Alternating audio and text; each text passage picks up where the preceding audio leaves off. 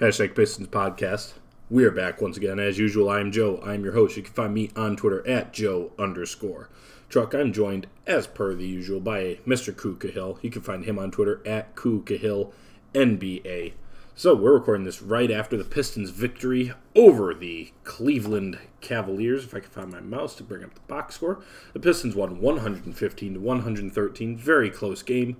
Andre Drummond had a monster night, 23 points, 20 rebounds, 5 assists. Derrick Rose had a great outing with 24 points. Sekou Doumbouya put up 15 points. Tony Snell had 18 points. And for the Cavs, Kevin Love was really a standout, which is a huge shock with 30 points for him. Colin Sexton also had 20. So we're just going to talk about the game and a couple of other big picture things potentially.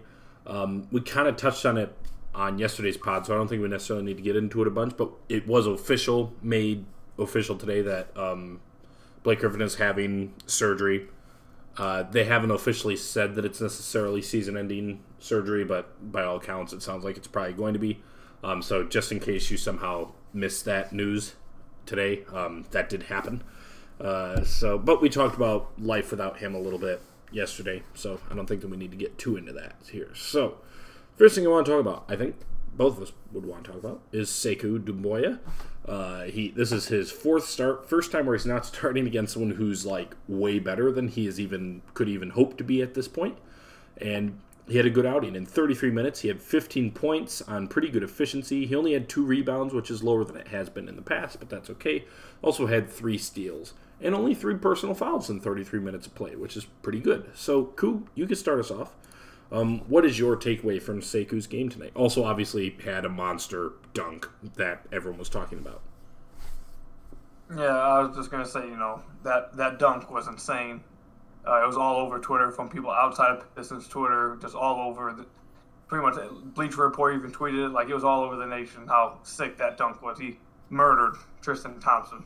But, yeah, Sekou had a good night. The rebounding, him only having 2 rebounds, Andre swallowed up like 20 of them, so it was like he was just swallowing up everything. So I'm not too worried about that, but he continued to show his willingness to cut, knowing when to cut the right times. He got out in transition a few times. He missed his only 3, but he continues to do the things I said that in a thread a couple days ago on Twitter about how he's cutting to the rim good. He knows when to cut to the rim. He's playing. They're not trying to give him like the ball and just having him ISO or anything. He's playing good off the ball. He's getting to the rim. He's leaking out in transition. He's getting easy buckets for himself and making things easier on him. Yeah, and we've touched on this a couple times before, but I really want to hammer it home because I think a game like today really, really shows it. Where this idea that we've talked about before, that because his entire basketball life has been sort of for a pro club in France. He knows how to be a role player. He knows how to cut well. He runs out in transition whenever he can. He never stops the ball. When he gets the ball, he decides what to do with it. He decides what to do with it very quickly. He never gets the ball and dribbles a bunch of times, just kind of standing there waiting for something else to happen. And those are all really big positives for a guy who is as young as he is, which he obviously just turned 19 just 2 weeks ago, maybe not even that. So we've talked about that before, so we don't want to hammer on it too much, but you really do see the whole package of potential with him. He had a couple of really nice, 2 of those 3 steals were really impressive. One of them, Matthew Dellavedova's coming up the floor, and Delly's not like some elite point guard, but he's a real point guard. And Sekou was just like, I think I could just take the ball from him. And he did. He just went up, he just straight up took the ball from him, which it's not an easy thing to do, even if it's Matthew Dellavedova. That's not an easy thing to do to an NBA point guard. And the other thing, you talked about this yesterday, Koo, but he's clearly not scared at all. Mm-hmm. He's not, he couldn't be bothered by it. He thinks he belongs on the floor. And I think that tonight is just another example of that. He emphatically needs NBA minutes. I don't think that the G League can do anything else for him. Because pretty much all of the things that you look at where he needs to learn are almost all things where it's kind of he needs to adjust to the speed of the NBA game, right? The fact that everyone here is fast, everyone here is skilled, everyone here is huge, etc., etc. And, so, like, it's like he got burned several times on backdoor cuts tonight on defense, right? That's the sort of thing that playing in the G League for the rest of the year, that's not necessarily going to help him that much because guys are not as fast and strong. So, like, in the G League, a lot of times, if a guy beats him on a backdoor cut, he's just so far superior athletically that he's able to make up that ground a lot of the time, right? So it's not going to teach him the good habits of you've got to have your head on a swivel all the time when you're off the ball on defense in the NBA, that sort of thing. So that sort of stuff is something that the best way to learn it is in NBA minutes, and especially now that we are fairly confident that Blake Griffin is going to be done for the season, he really needs the NBA minutes. But even if Blake was coming back tomorrow, I would still be saying Sekou has absolutely shown he needs NBA minutes. I really don't think that the G League can do him any more good, which is a little bit sad for me because once my knee gets better, I was going to probably be able to start doing drive games again this year. And looks like Sekou will not be coming back, which will be a little bit of a bummer for me. But that's just the reality. He should not spend any more time in the G League. He's ready for NBA minutes. He doesn't look out of place. It's just sort of the mental mistakes that you're only going to learn through mistakes. So I really think he needs those minutes. And he played pretty well tonight other than some pretty bad defensive miscues. So, yeah. Yeah, I think you covered it all right there. Okay. So here's the other thing that I want to talk about. And we did not talk about this beforehand, so I'm not sure what you're going to say about it.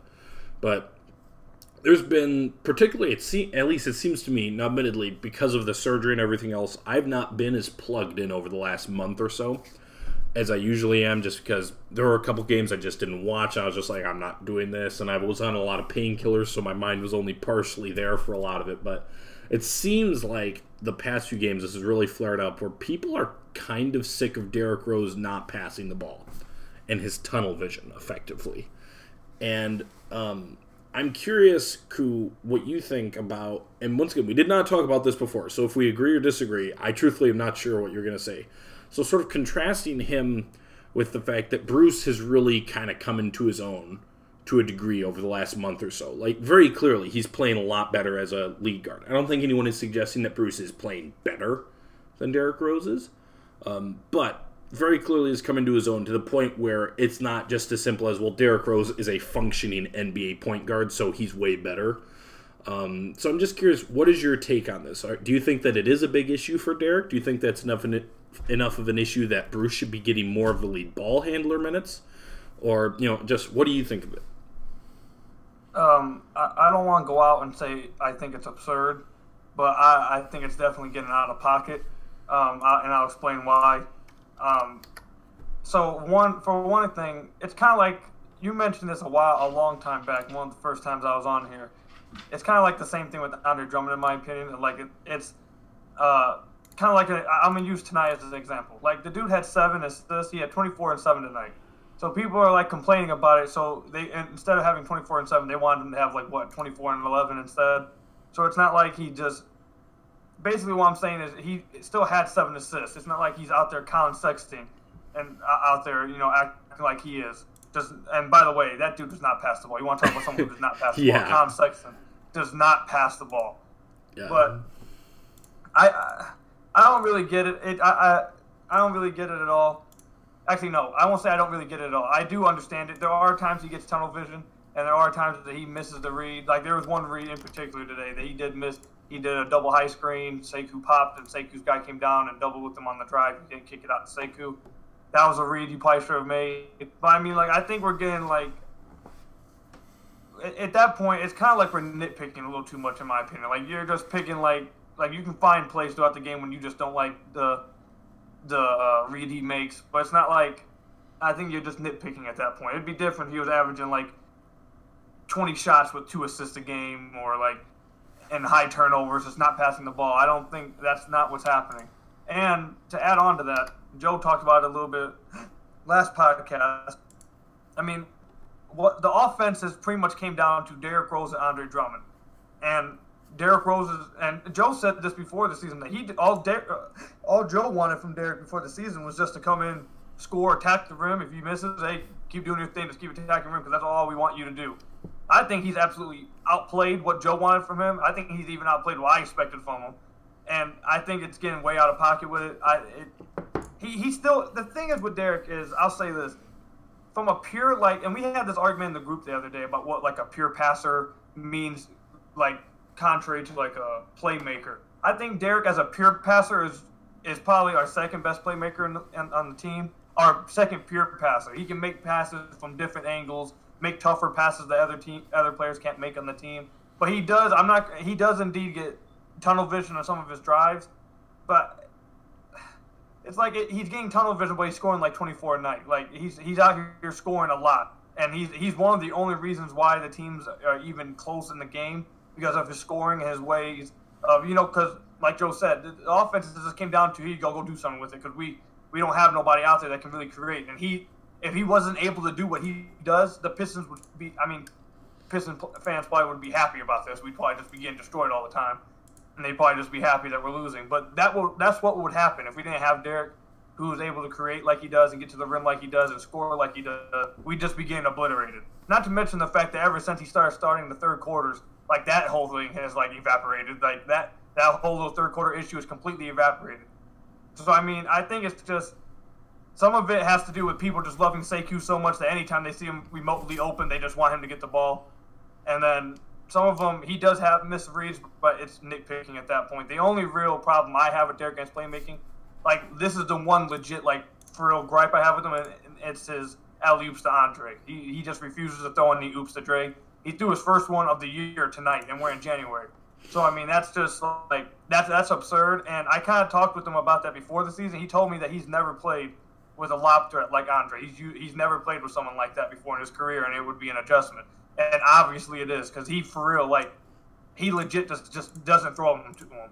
And I've always hated when our point guards or anyone ball handling and pick and roll with those bounce passes that Dre, because I don't really want him trying to attack the rim off a bounce pass. I want him just getting easy buckets off of alley-oop, which is, it's always open. So if that was everyone's complaint, I totally agree. That's a serious problem. He needs to adjust while he's here, however much longer he's here. But outside of that, I think it's just really, I think they're nitpicking way too much. And, like, honestly, I don't think they're completely taking D-Rose for granted, basically, is what I think. Yeah. I'm not totally in agreement with you, but I'm pretty close, actually. With you, particularly with what you closed with there, of that people are taking D-Rose for granted, which is that, there's a degree to which people are always going to be attracted to the young player, right? Like, that's just a fact of basketball, particularly when a team is, hypothetically at least, entering the start of a rebuild. Everyone's going to kind of want extra stuff for the young guys, and that's understandable. It does stem from a very true thing that even though Derrick Rose does get a decent amount of assists, he gets real bad tunnel vision a lot. There's no denying that. But here's the thing, and this is why I think that what you hit on is really, really important there at the end. Okay, so Bruce Brown in two-man pairings this season, he's played 1, 2, 3, 4, 5, 6, 7, 8, 9, 10 different guys he's been on the floor with for at least 200 minutes this year, okay? Who do you think is his best pairing?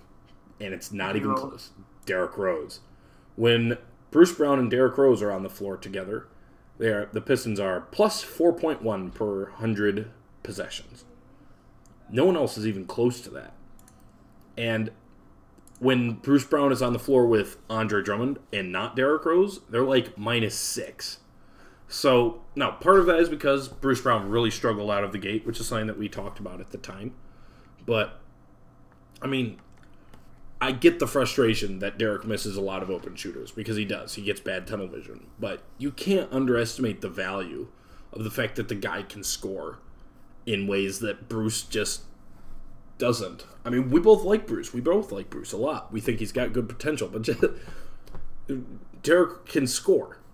And it's just something, Bruce, he's gotten better, but he's not anywhere near where Derrick Rose is. I mean, you look at just the basic on-off stats.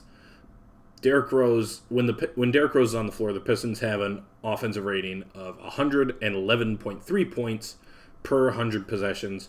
And then when he is off the floor, they are at 104.3. For Bruce Brown, let's see. For Bruce Brown, it's the opposite, basically. So, by all accounts, even though Bruce Brown has made good progress this season, he's shown us something. He played really well tonight. But there is no denying that Bruce Brown as point guard equals bad offense for the Pistons. There's just no way around it right now. And that's okay because... To even add on to that, like, for the majority of the season, I don't know if it... I think it's probably still true now. I don't see how it couldn't, but the majority of this season, outside of Christian Wood, when he was only playing sparingly, D. Rose had the highest net swing on the team. Like, they're just a way better team with him on the floor. Yeah, he's not anymore. Currently, Svi has the highest. Svi, Christian Wood, and also, ironically, Sekou now, although Sekou has not played very much. Among guys who've actually played any real minutes, both Christian Wood and Svi are quite a bit ahead of him still. But no, there's no way around it. Derrick Rose is, and part of this is because Reggie Jackson's been hurt and Blake Griffin has been hurt. So he's really the only proper lead ball handler on the team. There's a degree to which it's sort of the, it's almost, at the start of the season when Thon Maker was getting all of the backup center minutes and Andre Drummond's on-off splits were just insane. And it's like, look, part of the reason for this is that the worst guy on the team is backing him up for every minute that he's not on the floor, right? So whenever Derrick Rose isn't on the floor, there is no lead ball handler on the floor. So that's part of the reason for it. But there is no denying that when Derrick Rose is on the floor, the Pistons' offense is actually good. And I actually mentioned this yesterday on the pod, but that's the thing, actually, that has impressed me for him more than anything else. And you always need to take on-off splits with a pretty big grain of salt. But, I mean, considering all the injuries that the Pistons have had this year, their offense has no right to be anything other than an abject disaster, right? Like, just straight up, their offense should be an absolute crapshoot this season. And overall, they've stayed at about league average all season. And when Derrick Rose is on the floor, they're actually pretty good. And that is a huge testament to Derrick. It's also a testament to Andre Drummond because he's leading the team in touches per game still. So that's a testament to both of those guys. But it's really a big thing. It's a big feather in the cap for Derrick Rose that because that almost takes away the fact that it's like his net rating is big. A big part of that is once again because there's no other point guards that are healthy right now or lead ball handlers that are healthy right now. But that doesn't change the fact that with basically no other help, when he's on the floor, the Pistons are legitimately a solid offensive team. And that's just a huge testament to how well he's played this season. And you mentioned this earlier too. That's something that I've talked about with him. He wasn't brought in here to be some great facilitator. He's been better than like I thought he would be, but he hasn't played in any different style than I thought when I was like, yeah, this is a problem. As long as he stays healthy, this will probably be a good signing. He's attacking the rim more often than not. He's scoring at a pretty efficient clip like tonight.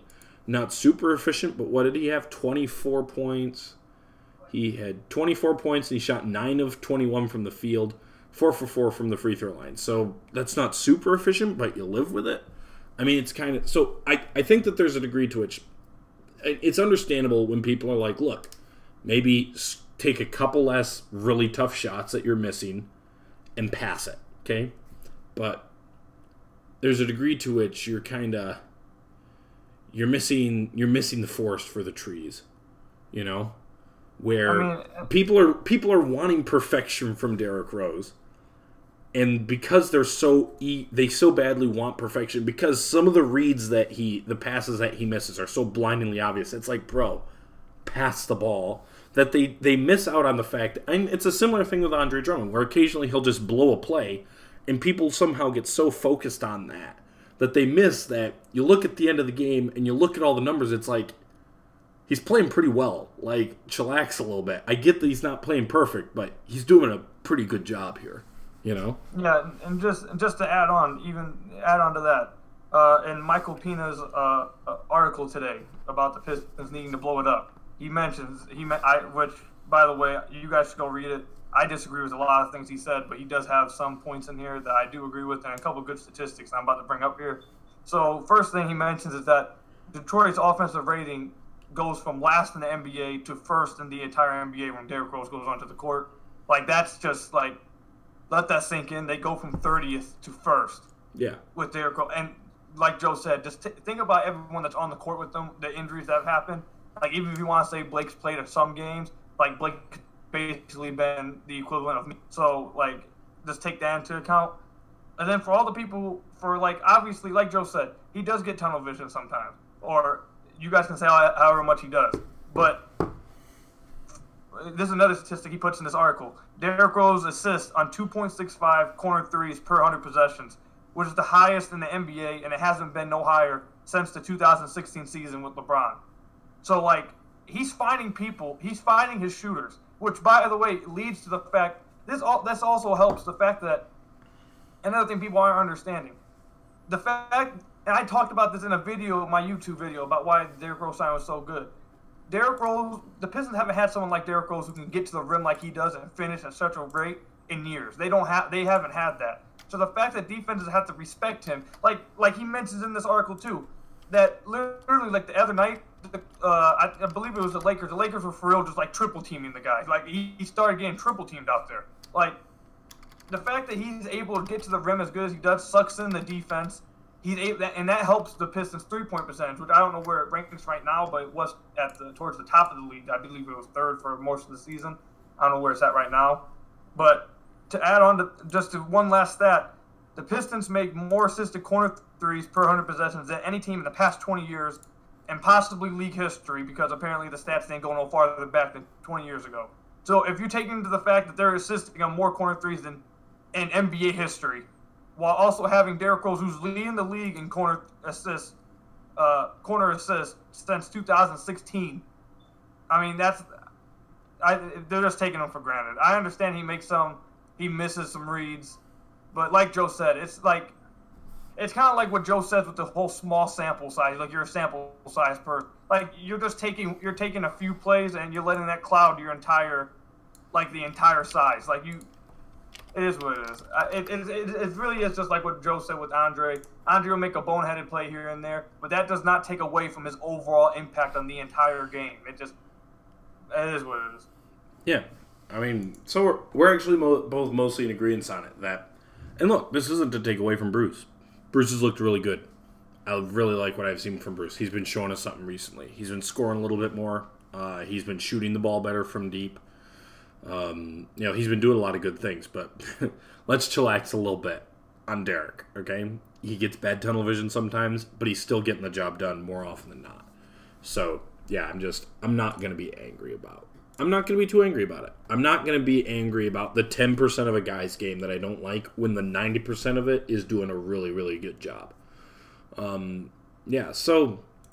I have a question to ask you. Yeah, go ahead. Concerning Derrick. Go ahead. Before you move on, just something I tweeted this out today. I obviously have just been wondering it because, he's been on minutes restriction all year.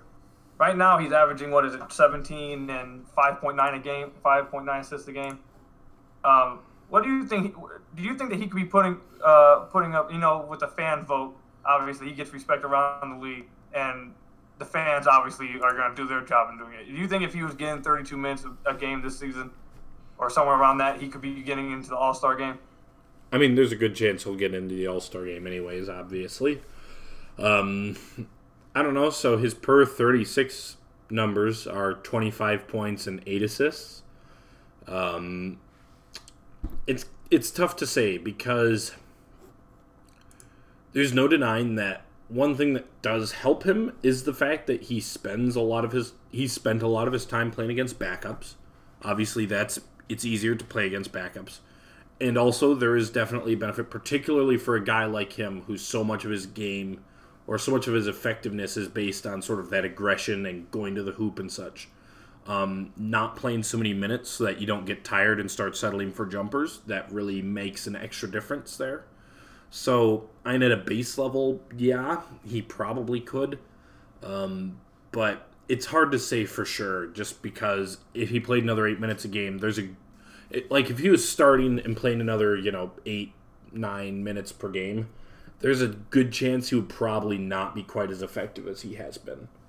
And it's a totally different thing, but just as a for instance, Aaron Baines was a guy who he was really effective as a backup. But there was always a pretty clear. Now he's improved a lot, so this is less true now. But there's a pretty clear correlation between him having to play heavy minutes and him getting worse.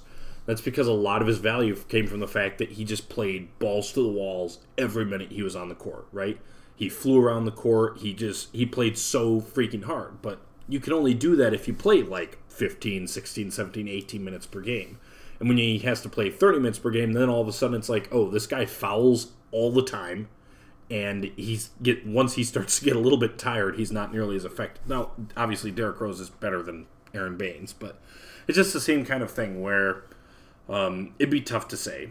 I'll say this, and it'll be a little bit ridiculous if Derrick Rose makes the All-Star game because of the fan vote, but it'll only be a little bit ridiculous and not 100% ridiculous because he has played really, really well. The main thing that would be a shame about that is if he makes it and then Andre doesn't, because there's no way that a team with the Pistons record is getting 2 All-Stars. That would be pretty ridiculous. But, I mean, you couldn't be too mad about it because he really has played well. So. All right. Just want to pick your mind on that. Yeah. I mean, I don't know. That's kind of the only things that we had pre-set up. Do you want to talk about... And obviously, Andre had a monster game here tonight. I do wonder if all those people who said that, oh, now that these trade rumors have come out, we're going to get mopey Andre and he's not going to play well, it's going to tank his value. I wonder if those people are all on Twitter today talking about how, oh, wow, we were really wrong about that. He really played his heart out tonight and played a great game, right? There's probably a bunch of people saying that today. I mean, who knows? They're probably still trying to... They probably found a clip of him missing a layup that they didn't like him now. That's probably circulating around. Probably. But, I mean, there's not a lot to say about Andre's game. He had a monster game. 23 points, 20 rebounds, 5 assists, 1 steal, 2 blocks, only 3 turnovers, only 2 fouls, 7 of 9 from the free throw line, huge block at the very end of the game, and then on the ensuing possession, because he blocked it, and then the Cavs got the ball back, though. He got the block, and then even though he didn't block Colin Sexton's next floater, he was right there and made Colin Sexton airball it because he was so far over him, so... had a monster finish to the game in particular. So, I mean, we've talked about how good Andre Drummond is, but... I mean, I guess we could just hit on real quick before we end the fact that report came out today, along with Blake's surgery happening. Right after that, Mark Stein tweeted that, per a source from him, he heard this week that apparently the Pistons are fairly confident that they will trade Andre Drummond before the trade deadline. So I guess we can talk about, I guess I just want to ask you, going off of that source, that report right there, the fact that these rumors feel like they're a lot more legit than they have been. I mean, Andre's always been involved with some trade rumors around this time, but these ones seem a lot more legit. The rebuild move seems to be more legit right now. So I guess I could just ask you, I mean, you can say on 1 to 10, percentage-wise, etc., however you want to do it. What's the likelihood you believe Andre actually does get traded and you can actually answer that question first, and then I'll go from there. It's going to depend on a couple of other teams and where they're at, because I don't think the Pistons want to trade him for pennies on the dollar. Once again, especially assuming that he's not just straight up lying to everyone's faces when he continually says, I want to be in Detroit, I don't want to be traded, this is where I want to be, etc., etc. So once again, if behind the scenes it turns out that he was telling them, nah, I'm out of here, then that changes things. So we can only go on what we know and what we've heard in the public. But I don't think they want to trade him for pennies on the dollar. So because of that, I think a lot of it will depend on what happens with a couple of other teams. So, for instance, does Portland get their act together by the time that the trade deadline comes around? Because they're a team that, if they still do not have it back together, I could absolutely see them being like, screw it, we're going to go all in and we're going to go get Andre Drummond, right? And give a real valuable return for him. I could see that happening. I could see a similar thing happening with Dallas, like if Dallas were to fall off a bit for the next month before the All-Star break. Or, and there's because this is the thing that's interesting, is that there's several teams that are teams that at least see themselves as sort of borderline contenders that don't really have a center right now. So I think a lot will depend on how those teams end up playing over the next, month or so. We're almost exactly a month away from the deadline, right? Because the deadline is February 6th, I think. So we're just under a month. So I think a lot will depend on how several of those teams play leading up to that. Because if they kind of get it together and they decide that it's not worth it to make a big trade for Andre, and they're going to be like, well, we'll offer them a little bit, I would not be shocked if he sticks around. Okay, then the follow-up question to that is, if you think there's a possibility he stays around, in that hypothetical that he does end up not getting traded, do you think that changes their outlook on how they handle this summer then? Because obviously they don't want to trade him for pennies on the dollar, but me personally, I'd probably say that they want to trade him now. They want to go in a different direction. They want to start this rebuild or whatever you want to call it, what they're going to do in the offseason, if they retool or whatever. Obviously they don't want to pay Andre as much as he wants, apparently, so obviously they're looking to get rid of him. Do you think that if they can't get a deal for him by the deadline, that changes going into offseason? They might say, you know what, we might have to sign him back. We don't want to lose him. Or do you think they just let him walk? Do you think that what happens at the deadline will change what they end up in offseason? It's hard to say because this front office has not had to make any sort of really high leverage decisions, if that makes sense. Pretty much all the decisions they've had to make so far since their arrival have been sort of smaller scale decisions. So it's hard to know exactly how they'll handle this. You would certainly hope that whether or not a deal materializes does not change their approach going into the summer. They should basically be able to look at it and say, this is how likely we think he is to stay at a price that we would be okay with. So they should know exactly, right now, more or less, how much they would be comfortable paying him this summer if he stays, right? And then they should juxtapose that with how likely are we to get him to stay for that versus what the return we can get out of a trade for him is. If you don't get the return that you want out of it and he ends up leaving for more than you're willing to pay him this summer, you go, okay, well, whatever. We got our cap space and we'll be all right. That's what the approach should be. So if you don't trade him at the deadline, that doesn't mean, oh, well, now we got to panic and re-sign him for a $30 million, a max contract that's worth $34 million a year. That's not what that means. Because that would be stupid. That would only be compounding mistakes, effectively. So they should know they should more or less have a pretty clear plan for what they think his value is, how likely they think he would be to re-sign for that, and then juxtapose that with what sort of trade packages they're getting. And they should know right now, they should know what they would be willing to give him up for. Because knowing ahead of time is how you avoid making really stupid panic deals. So that's what I would say about it, I guess. All right. And the other thing is that, here's the thing. They certainly are not going to be able to trade Blake Griffin, right? So I get the thought process of it's a lost cause, but he's going to be here at least through next season. Like, the earliest you can get rid of Blake Griffin is after next season when he's at least expiring, right? So there's a degree to which it's like, well, we're stuck with this guy. We're stuck with this guy here either way, so we may as well keep Andre around just in case Blake's healthy next year and we can maybe do some stuff. And that kind of would be my approach, quite frankly, to the potential for not getting the deal that you like for him at the deadline and then bringing him back. Would basically be Blake sticking around either way. And as we have seen here, if Blake is hurt, even with Andre here, even with Andre playing really well, he's not the sort of super duper star who's going to, drag your team to 40 wins in a season, right? He's not one of those top 5 guys. It can be sort of like, I don't know, like Bradley Beal, for instance, where he's not that sort of superstar that's going to drag your team to 40 wins in a season. He can be playing and you can have a couple injuries and you'll win like 30, high 20s maybe. So even if you keep him, then you say, well, if he wants to stay, keep him. He makes life easier for your new point guard who's likely going to be a rookie or whatever. He makes life easier for everyone else, just like we talked about yesterday. It makes life easier for ball handlers to have a guy who can roll to the rim like Andre, who can do dribble handoffs like Andre. Also helps them on defense, that sort of thing. So he'll make their lives easier. And, best case scenario, who knows? Maybe Blake, after this surgery, and he's going to get plenty of time to rehab. There won't be any rush to come back early.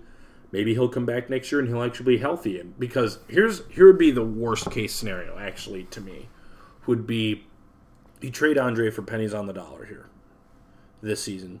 You come back next season with a fully ready tank squad, right? All out on the tank. Blake Griffin is healthy and is playing like a superstar. That would be the worst case scenario. Because now you've got the guy that you traded for, and you have no way to get a team that's ready to actually play up to his level. Because even if he plays at that level, it's still going to be really, really hard to trade him because he's paid so much money as he has the injury history he has. So that to me actually would be the worst case scenario, would be if you go all in on the tank and then Blake comes back and actually plays like spectacularly. Because that, once again, okay, when you look at a championship building process, right, the process of building a contender, the hardest step in there is getting the top 10 caliber NBA player. Whatever, people put different numbers on it, whatever the level is, right? Getting a guy who is as good as Blake Griffin is when he's healthy, that is the hardest step. There are a lot of really good teams that have come through the NBA over the years that don't have that guy who can be the guy, and they're not able to quite get over that hump. Blake is that guy. And so the worst thing that could happen here would be wasting him, right? Because there's a pretty good chance that it will be a long time before he's probably he's at least the best player to put on a Pistons jersey since Grant Hill, probably Isaiah Thomas. So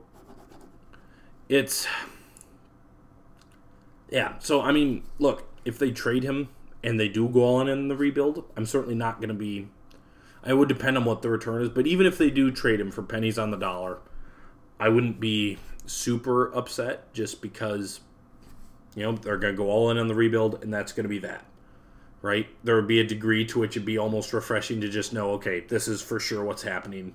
We traded Andre, trade Langston Galloway. I know that you have heard that they're probably not going to trade Derrick Rose this year at least, but, whatever they decide to do. They trade all the guys that they were able to trade. We're playing the young guys. We're just going to suck. There'd be a degree to which it'd be kind of like, okay, now at least we know what we're doing. But I would be hesitant to do that.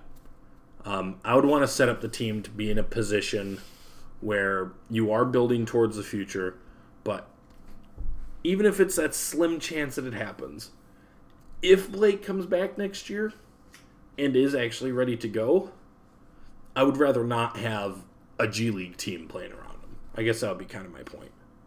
Well, see, this is the thing, and I know we didn't want to go too long with this, but I'll just give my input here. And I kind of touched on it in the last podcast. This is the thing.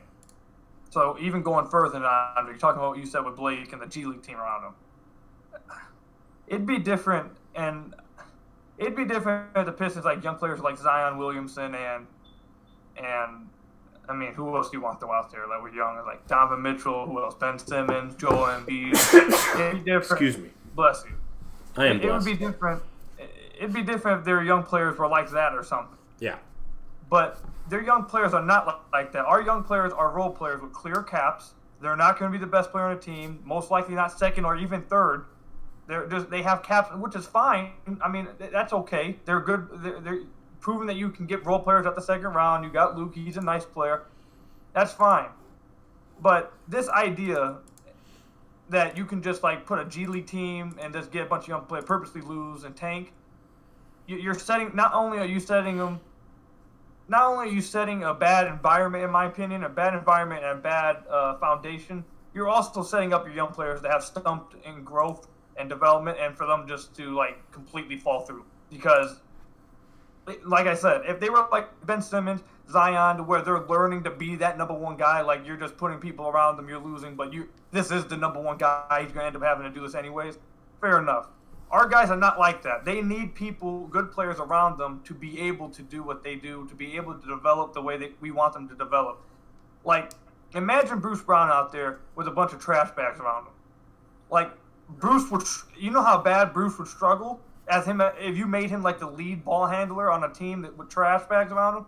Like, that's not helping his development. That's hindering him. He's just, not only can you hinder his development, you're taking a chance of destroying a young player's confidence by doing something like that too. So, like, that's been my whole thing. So, like, that's why I've been against it. If the Pistons had blue chip prospects like that, if they had like hardcore prospects, then okay, I would completely understand. I'd be okay with it. But we don't have that. So we need a semi-good team around them in order for them to succeed. Here's the other thing. Is they're almost in the middle. So they don't have that young blue chip prospect, like you said, where it's like, we're going to totally tear down and we're going to build around this one guy, right? And that's what we're going to do. They don't have that guy. But the other thing is that they also don't have nothing. So it's not like you can trade everyone and start from scratch. So think about it like this, okay? Next season, Luke Kennard and Bruce Brown, two of their core young pieces, quote-unquote, will both be 24. Christian Wood, since people want to include him here, who knows if he'll actually be in Detroit next year or not, because he's obviously going to be a free agent. But so here, let's just go down the line, okay? Next season, Christian Wood will be 25. Bruce Brown and Luke Kennard will be 24.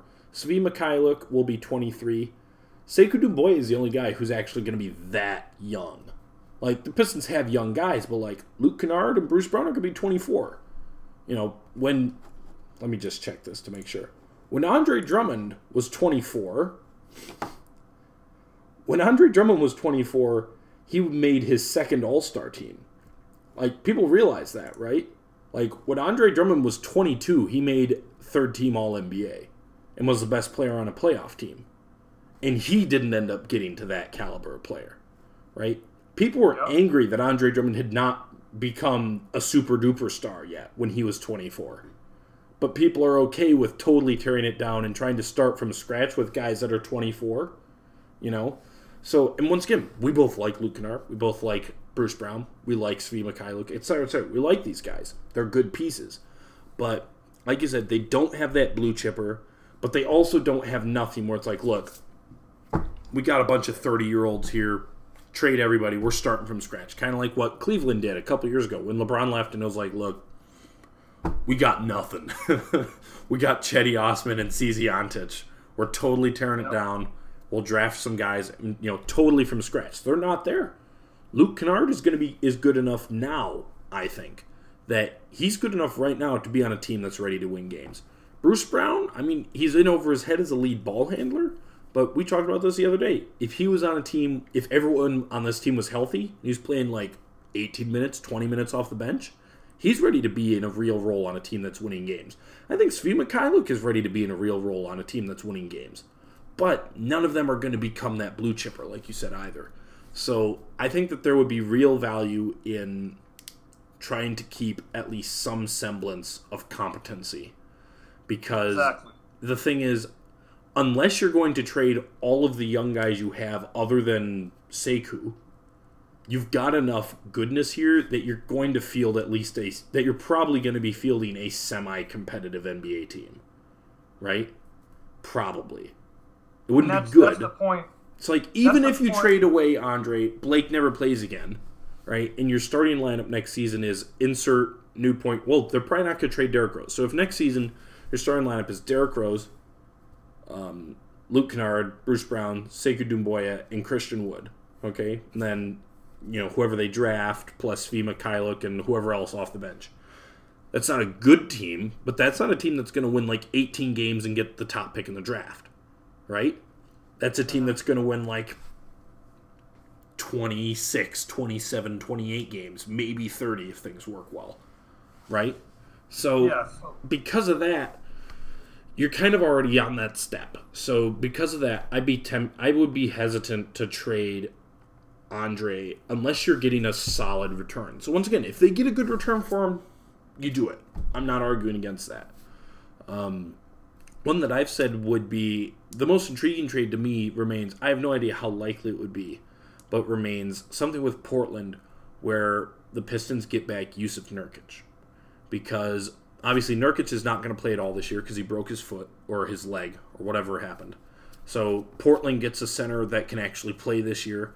The Pistons can then tank all out this year and then come back next year, and they've got a really good front court who's now actually, hopefully, going to be healthy. So there's a degree to which they can get the best of both worlds there. That'll be the sort of deal that would be intriguing to me, especially if you got something in addition to Nurkic. It'd be Nurkic plus it'd probably be something like Nurkic and Hassan Whiteside for Andre and Langston Galloway just to make salaries match. If they wanted to, they could also get Tony Snell instead of Galloway just because they have a real lack of any long wings who can shoot. But either way, that sort of a deal, that would be intriguing to me. Or something where you get multiple picks or multiple young assets. That would be the sort of thing that would be hard to turn down. But I would not feel like trading for pennies on the dollar, especially when he continues to say that he wants to be in Detroit. That's basically why I'm at. It's just, I understand everyone wants to go through a rebuild. I even had a conversation with some. I mean, it's hard for you to convince me to want to be a part of a full rebuild when we don't got the pieces to do that type of thing. Like, people don't understand that it's not just about just losing. Like, you have to be like set up for that kind of thing, and the Pistons are not set up like that unless you do. And I saw someone tweet. I believe someone tweeted Sham about this, and you brought it up just now. I mean, Luke Kennard's part of our young core, but is he that young? Like, he's not 21 anymore. He's got one more year on his rookie contract. Him and Bruce have one more season on the rookie contracts. And then you're going to have to pay him. You're going to have to pay him just like you have to pay everybody else. So, like, if everyone was like Sekou's age, okay. But, like, even now, even if you traded in a hypothetical universe, you get rid of Dre and Blake somehow. Some amazing way you got rid of both of them before the trade deadline. Is your timeline really on the same path still? Like, it's still like kind of not making sense, because by the time, so let's say Sekou's played better than I thought he would, so maybe he's speeding up the development, maybe. But let's go ahead and just continue to go with the general timeline that I've been told about Sekou. It's going to be about 3 years, like kind of like with the Pascal Siakam kind of thing.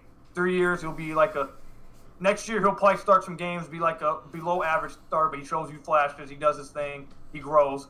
The next year he's an actual starter, then the next year after that you expect something from him. That kind of thing. By that time, Luke's 27? Bruce Brown is 27, 26? And then Sekou's 21? Like, that's, your timeline's still not making sense. So it's hard for you to convince me that a full rebuild makes sense. And especially, it's not even the biggest point. My biggest point, these guys are not players that you can just build a trash team around and then just say, hey, go develop. That's not, you will stop their development if they don't have a good team around them. Because you don't think that having Blake Griffin his first year is what helps him develop, Bruce Brown develop? You don't think that helped? You don't think having Derrick Rose has helped him develop? Like Joe said it earlier, when Derrick Rose was on the court with Bruce, that's when Bruce plays his best. If you just put Bruce out there by himself, you're stumping his growth. He's playing like he would play bad, and you're taking a chance of his confidence being shattered. So, like, you have to at the very least, you have to have a semi-decent team. So, sorry to crush your guys' hearts out there, but even if the Pistons trade Andre and head into this offseason with the whole rebuild idea, they will still not be able to go this full rebuild that you want. Because if they do that, I mean, if they do that, like Joe said, they'd have to be at least considering getting rid of, like, the guys who are 24, 25 too then. Because it still would not make any sense. So you have to have at least a semi-good team around you, and you'll still be picking around 8th, 9th, 10th if you don't make the playoffs. And if you do make the playoffs, it'll probably be 8th or 7th seed. So even if you get rid of Dre, you're still in this same middle pack. So why not make the best of it? Yeah. So that's basically where I'm at. Obviously, if you get a good offer for Dre, make the trade. Make the trade for him. You got a lot of cap space this summer. You get a good trade, great. You get the assets and you have the cap space, amazing.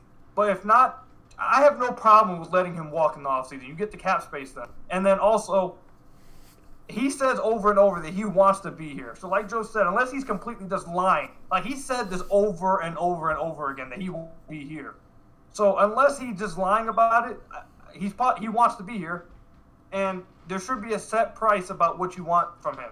Now, if you already know that set price is not something he's going to be taking, then I guess we're not in the front office. We don't know what's happened behind closed doors. So if they already know that the set price that they're willing to go the highest on him, he's already said, nah, I'm not doing that. Then okay, then you probably do have to trade him for whatever you can get. But either way, the larger point stays. The Pistons are not in this position to go with a full rebuild. It doesn't make sense. They don't have the pieces to do so, and the timelines won't make sense. And with the pieces that they do have, unless you're trying to convince me that the Pistons no longer care about their 24-year-olds, their 23-year-olds, unless they just don't care about them and all they're focused about is getting that one guy, the number one guy, they don't care about those other guys now. Unless that's what you're trying to convince me, it makes no sense for them to do this full rebuild that everybody wants, because then you're just hindering the young talent that we do have. Yeah, I think we're pretty much on the same page. That's my rant. That's a lot more tame than most of our rants are. No, yeah, I'm trying to be a little bit more professional because apparently people don't like what I had a run in a little bit. Well, we're coming up on an hour, so we could probably wrap it up with that. Any final thoughts on the game tonight? No, Andre really dominates those Cleveland Cavaliers. Every time he goes against them, he just completely destroys them. Which is it's a little bit funny because he's going up against the two only actual good NBA players that the Cavs have on their team still, in Tristan Thompson and Kevin Love, and yet he just owns them every time he plays. Yep. It's just pretty funny. Yeah. Also, did you hear about the Cleveland rumor that Cleveland apparently is thinking about trying to get a package together to get Andre? Yeah. It's a little bizarre, but it also seems pretty on brand. It seems pretty on brand for Cleveland. To want to do something like that. It doesn't make a whole lot of sense to me why they do. I don't know. A lot would depend on what you could get back for it. I liked Colin Sexton last season. I do not like him nearly as much at this point. I don't think much of Darius Garland. I like Cedi Osman. He's a decent player. No. Kevin Porter is intriguing, but I don't know if he's actually going to be any good. But he's certainly intriguing. I also still think that I've not given up on Dante Exum either. He's a really intriguing player. But I'm not sure what... But I don't think that they certainly don't want to give up Kevin Porter, I don't think. Because they kind of... John Beilein in particular... supposedly kind of stuck his neck out to get Kevin Porter. They really like him, so I don't think they want to give him up. They probably would be okay with giving up Dante Exum, but that alone would not be enough for Andre, I don't think. And other than Porter, I'm just not sure. Once again, Cedi Osman he's a decent wing player, but he's not that good. The one thing with that would be if the Pistons wanted to go this sort of, middle of the road thing where you trade Andre and you do the youth movement this year but try and come back next year and not be total trash, right? You could get back Osman because he's under contract, so you have at least a semi-capable small forward who's a two-way player for next year. You could get Exum, so you get he's not that young, but you get a prospect type. You could maybe get Tristan Thompson back as well. Now, the problem is Thompson's also a free agent, but a competent NBA center. So you could maybe do something like that, or maybe Larry Nance instead of Tristan Thompson. But there's not a lot of packages that I would see there. I said when they traded for him, I wish the Pistons, since it was so cheap, I wish the Pistons had been trying to get Dante Exum. Because given where the Pistons are at the point guard position, I would really like to see if Dante Exum could help them. And I wouldn't be against sniffing around that, but Exum on his own is not enough to make me interested in giving them Andre Drummond. And I don't know what else the Cavs would be interested in trading the Pistons for him. Unless they were willing to give up their first round pick unprotected, which I don't think they would. I'd be pretty hesitant. And even then, just because of... You just keep hearing really bad things about this draft, which makes me nervous about trading for a draft pick right now. Just because I don't follow college basketball that closely, so I can't really say for myself. but you just keep hearing some really not good things about this draft class, which makes me a little nervous. One thing before we go. My hot take, I think the Pistons should trade Christian Wood. I don't think that's a hot take. I actually was thinking the same thing the other day. I don't think his value is going to get higher. He's a free agent this offseason, just like Andre, so he could leave. And here's the other thing. I don't think Christian Wood's ceiling is higher than a good backup. I don't think that he's a starting center in the NBA. He's just not a good enough defender. And also, his three-point shooting is already starting to regress, which is not a huge shock based on what his career numbers are. He's still at like 38%, but remember, he was well over 40% at the start. In a pretty large sample size in the G League, he's been like, a 31 or 32% three-point shooter. So that was probably coming. So I don't think that his value is going to be higher than it is right now. So I'd try and get some value for him, to be honest. Especially if the Pistons do go all in on a rebuild. So if they trade Andre, they trade Langston Galloway and whatever, I would actually be all about trading Christian Wood, quite frankly. Because to me, the most value that... And the other thing, Christian Wood is 24. He's going to be 25 next year. He's not that young. So, the most value Christian Wood would have to me actually would be if you keep Andre and want to win next year, and now you know that you've got your backup center on the team for next year. You sign him to like a 2 or 3 year deal. That's actually the most value that I see for him. And admittedly, if they traded Andre, I would be interested to see Christian Wood playing like 30-some minutes a night. I just am not sure that it would go that well. One last thing that I just want to say to lighten everyone's spirits a little bit. The potential of an Andre Sekou front court that is long and athletic. That could be fun. I kind of want to see that. I kind of hope they keep Andre just so we can see that. Because that could be really cool. That could be really cool. We'll never see it. I mean, honestly, even if they trade Andre and they keep Christian Wood, I know Sekou has just yammed on somebody. You'd have a couple dudes that would definitely... You'd get a couple of great dunks like every single night out of those two. Between Christian Wood and Sekou. They give up 1,000,000 points every game, but hey... Who cares about defense when you can dunk? Fair enough. Oh, man. One last thing, just because I just thought of it. Just to give people an update on a couple of the Pistons' young guys that are not playing in the NBA. So, Davidas Savvidis over in Europe. In the Euro Cup, he has played pretty piss poorly, quite frankly.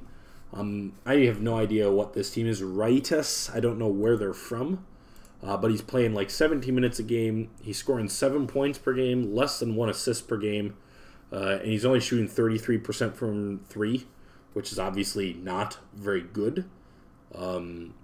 So he has not exactly set the world on fire. And then Jordan Bone in Grand Rapids has played pretty well. He's scoring 18 points with 7 assists per game. He's scoring pretty efficiently. He's got a true shooting percentage of 57%. The one thing that's a little bit scary with him is that his turnover percentage is at 18%, which, for reference, that is the same turnover percentage that Andre Drummond has this year, that everyone is complaining about Andre Drummond turning the ball over way too much. That's also higher than Bruce Brown's has been this season. So the two guys on the Pistons team right now that you look at, it's like they're clearly in over their heads with how much they're being asked to do, so they're turning it over too much, and it's an issue. In the G League, Jordan Bone is turning it over at a similar rate, which isn't a great sign, but overall he has played pretty well. So I just figured I'd bring those up and give those couple of updates on them. So anything you want to add on, Koo, before we close? Nope. Okay. All right, so that's going to be everything. Stay beautiful, everybody, and go Pistons.